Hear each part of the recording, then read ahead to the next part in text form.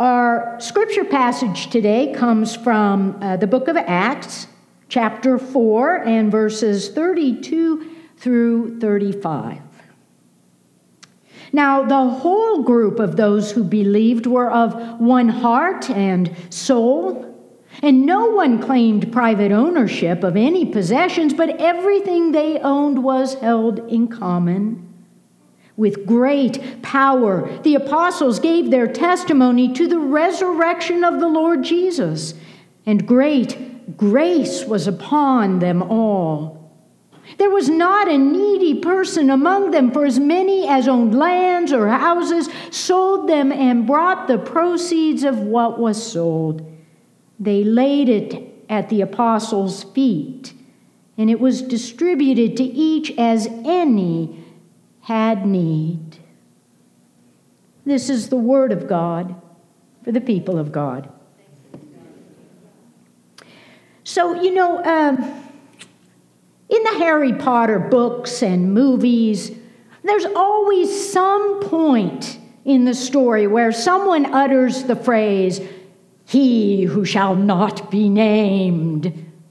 You see, they are all afraid of Voldemort and what he represents, his evil and his hatred and his death dealing. And they think that if they merely utter the name of Voldemort, that bad things will come upon them. But not Harry Potter. Harry, who is the antithesis of everything that Voldemort represents, and literally his antithesis, has no problem boldly speaking the name of Voldemort. Harry Potter is not afraid to name him. And in our church, in any church, there is an unspeakable word.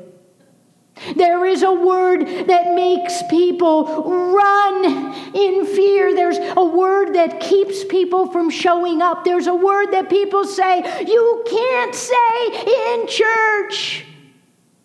And the unspeakable word is money. No lightning bolt.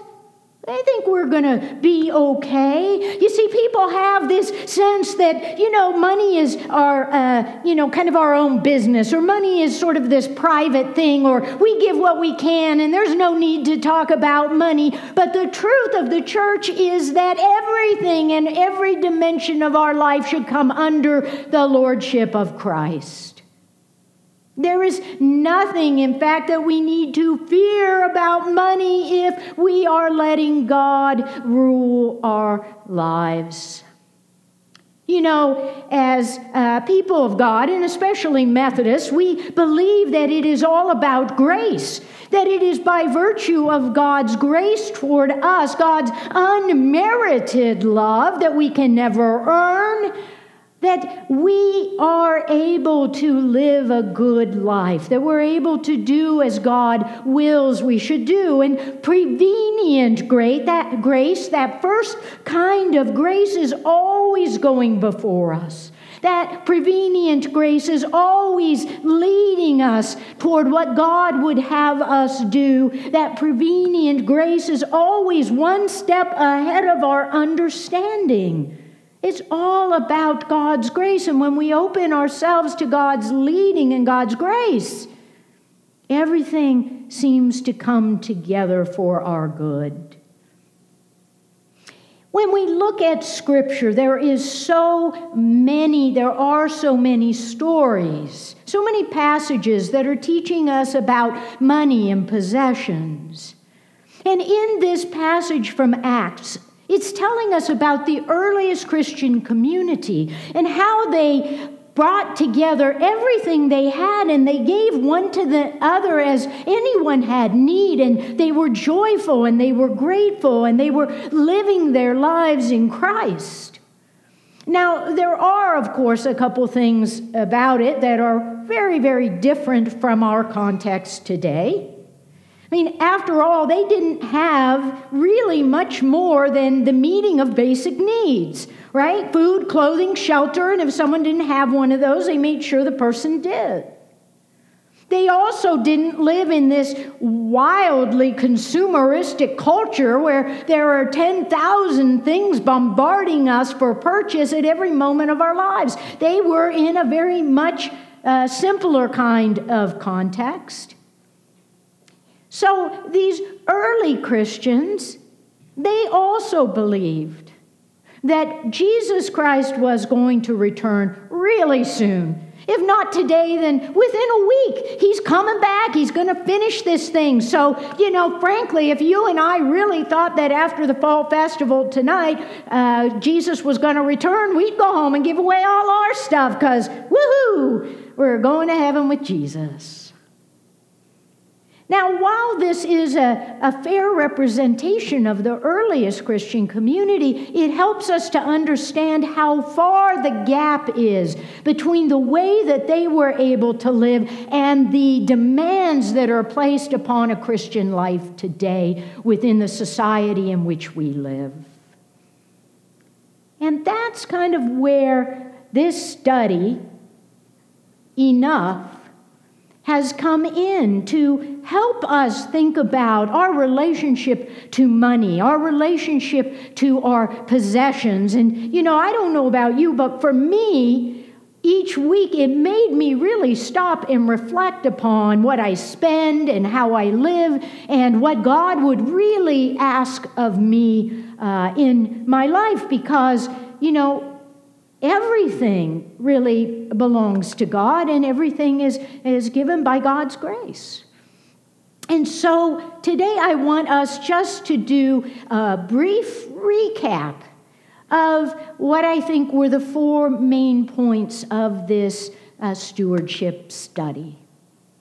And the first lesson it gave us was this, that we want more than we need. We human beings find ourselves in this constant desire to buy and earn more and more money and have all of this kind of a stuff. We get in this cycle. But of course, the problem is that we are more concerned about fulfilling our immediate needs than we are planning for the future much of the time. Americans today have more debt than at any time in the past, and less savings than at any time in the past, because, we want it now, and we'll worry about the future later. But of course, Scripture tells us that this has always been part of the human condition. Go back to the book of Genesis. Look at Jacob and Esau, these brothers who are tangling with each other all the time. But there's that story where Esau has been out in the field tending to his flocks, and after a long, hard day, he comes in the house. He's starving, he's famished, and there's Jacob stirring a pot of stew or some chili on the stove. No, they didn't have a stove. And Esau is like, I am so hungry. Give me a bowl of that chili. And Jacob says, sure, you can have a bowl, but you have to trade me your birthright. You have to give me your inheritance. And Esau's like, yeah, whatever. You see, we do this all the time. We want our immediate needs filled. We don't want to think so much about the future as, can I have it today? I want it today, even if it is going to take away from the future. We want more than we actually need to live a good life. And then the second thing that our study raised up for us is that we need to simplify our lives. We get into this whole process of accumulating goods and things until all of our closets and cupboards and garages are filled with stuff. If I told you today you have to go home and clean out all that stuff by the end of the day, we would all be like, there's no way. We fill our lives with this stuff. And part of this, of course, is that we are always being lured by that consumer culture that wants us to buy and buy and buy and have and have and have. Look at your kids. I'm sure most of you have heard something to this effect over time. But Mom, every kid is wearing $500 jeans.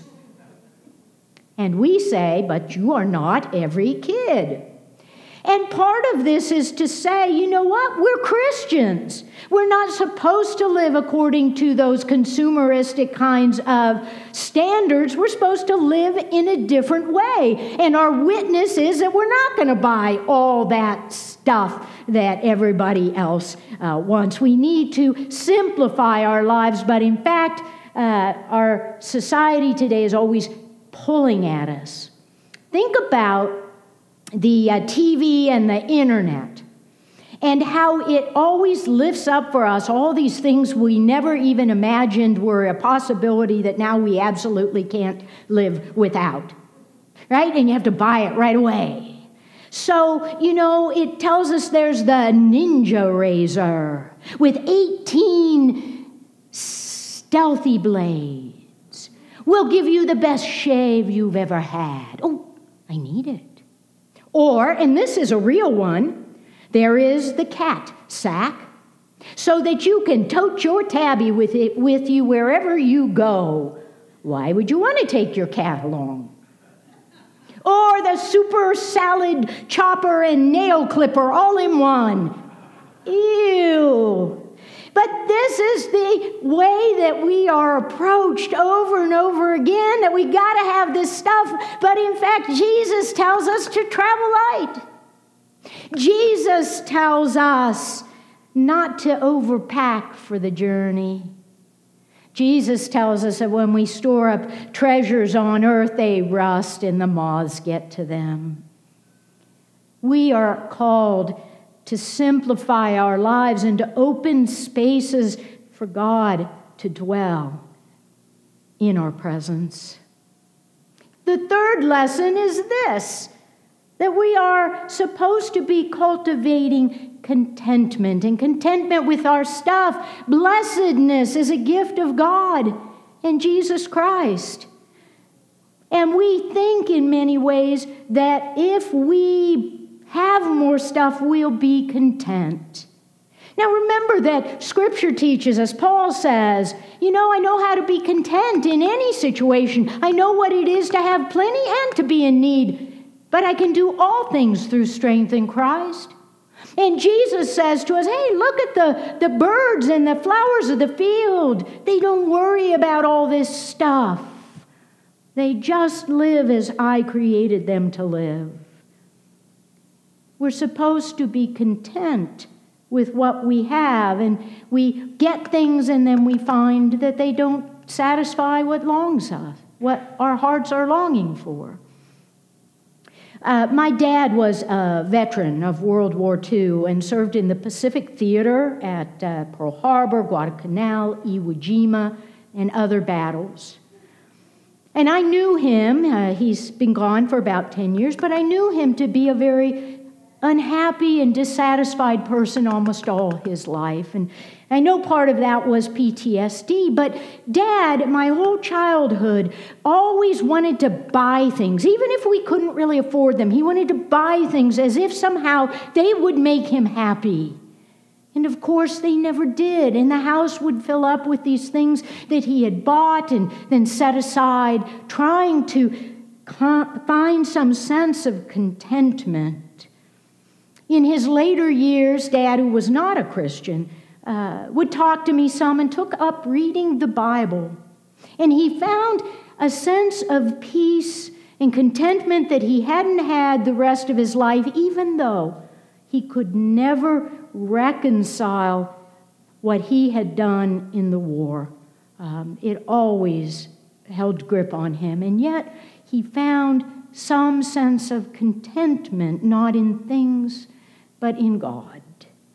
We are to cultivate contentment in our lives and with our possessions. And the last lesson that we've studied over this month is that it's really our generosity that defines us. We as Christians are known by our love, and the love of God in Jesus Christ is poured out to the world. It is God's generosity toward all of us that gives us the hope of life and the fullness of life. And we ourselves are called by God as Christians to ourselves pour out toward others, to be generous toward others. Everything that we have, everything that we are, our bodies, our very breath is a gift from God. And, we are blessed to have it on loan for some 80 or so years. But everything we have belongs to God, and our generosity is really what makes us happy and content. The true teaching of Scripture is always about generosity will make us blessed and happy. And you know what? Scientific studies today have proven what the Bible has always taught us, that generous people are more happy people. This week, as we were wrapping up the stewardship campaign, and I have to be careful because someone heard me say this morning that I was praying that, please, Lord, just make it over. And no, as we were wrapping up the stewardship campaign, I was praying for a successful outcome, that we as a people of God would really feel committed to what we've been studied and moved by God and really feel like we should make Christ Lord over the whole of our lives in so many ways. And as I was praying this, I was also thinking about, the real world finances of this church. And I give thanks to God for Greg Self, who heads up our finance committee, and for the others who manage our finances and pay attention to that and worry about that and so that the rest of us can do God's work. And I was just praying, God, please, let this Sunday of commitment be one that really is fruitful and really shows that we as a church are on the right track. Show us, God. And Tuesday, while I was in the office, Megan came around the corner and she said, hey, I've got a letter, but I think it's a fake. I said, what do you mean? And I got up and I went and I looked at the letter and I knew immediately that it was no fake. We had received in the mail a modest gift from the estate of D. Ferguson. And I saw this as a sign of God, a message from God that says your faithfulness will overflow into blessings, not only for the church, but for the community. And I saw it as Dee herself reaching down from heaven to the village that she loves and basically saying to us, yes, this is real. Live your life in this way. This is what God asks. By all accounts, Dee was something of one of the saints of this church.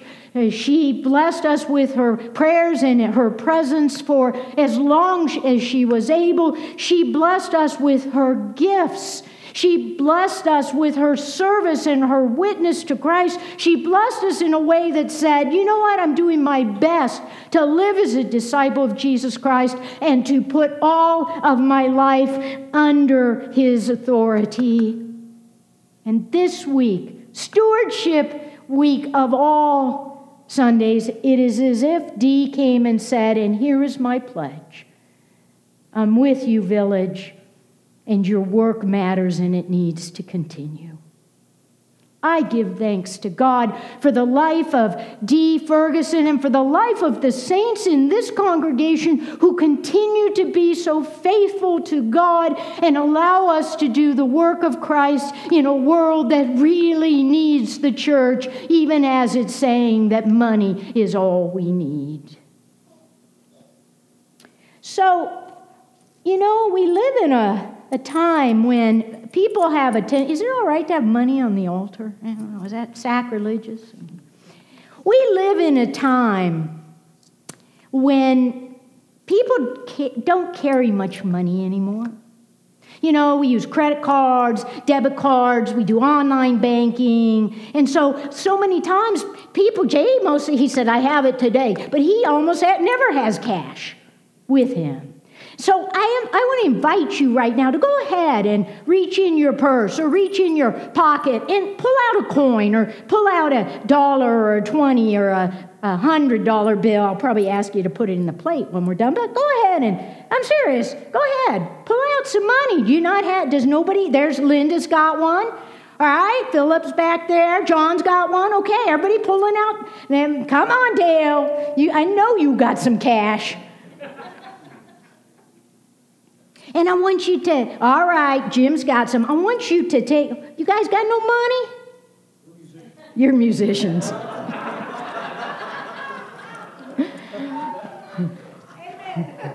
I want you all to take a very close look. Take a close look at your coin. Take a close look at your dollar. What does it say? In God we trust. Even our old money points us over and over again back to God. Every time. It should be on our conscience that every time we go to spend money, we should say, I trust in you, O God. Is this really where you would have me spend my money? Because people of God, our trust, our faith, our hope, our future is always rooted and grounded in God. And it's our job as disciples of Jesus Christ to allow God to take control of every part of our existence. Everything comes together when we allow Jesus to be the head and the center of our lives, including with our money. And so, people of God, I really believe that with our money, we are called to be faithful. But ultimately, when we trust in God, we truly find that simplicity, that generosity, that contentment that tells us that in God, it is enough. In the name of the Father and the Son and the Holy Spirit, we ask you, O God, in this moment, that you would pour your Spirit upon this place, that you would open our hearts and our minds and our spirits to know what you would have us do, to recommit our lives in this day to prayers, to presence, to service, to witness, and yes, O God, to faithfully giving so that your work might be done on this earth. We thank you, God, for all that you have given us, including the very breath of life within us. And we offer this prayer.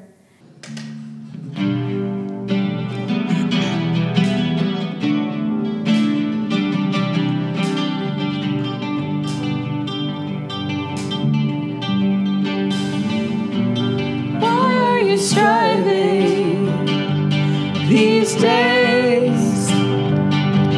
Why are you trying to earn grace? Why are you crying? Let me lift up your face. Just don't turn away.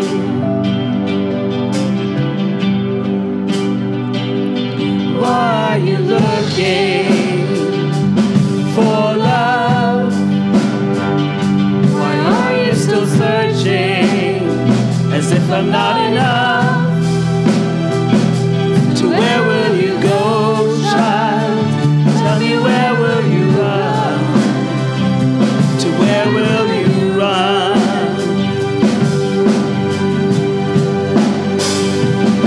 'Cause I'll be by your side whenever you fall in the dead of night. Whenever you call and please don't fight these hands that are holding you. My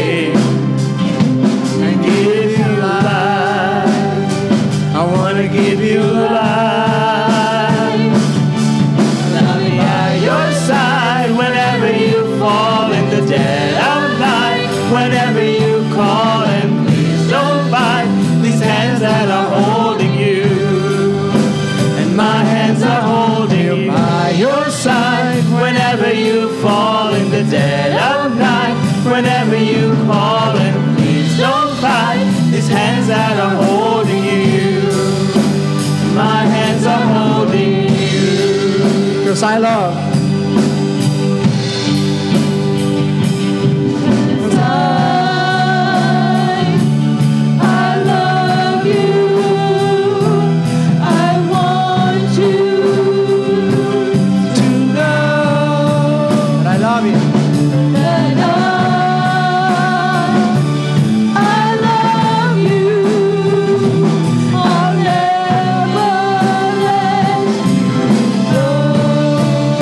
By your side, I'll be by your side whenever you fall in the dead of night. Whenever you call and please don't fight. His hands that are holding you, my hands are holding you. By your side whenever you fall in the dead of night.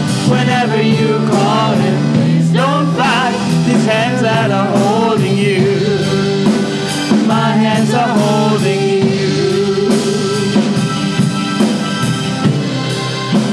My hands are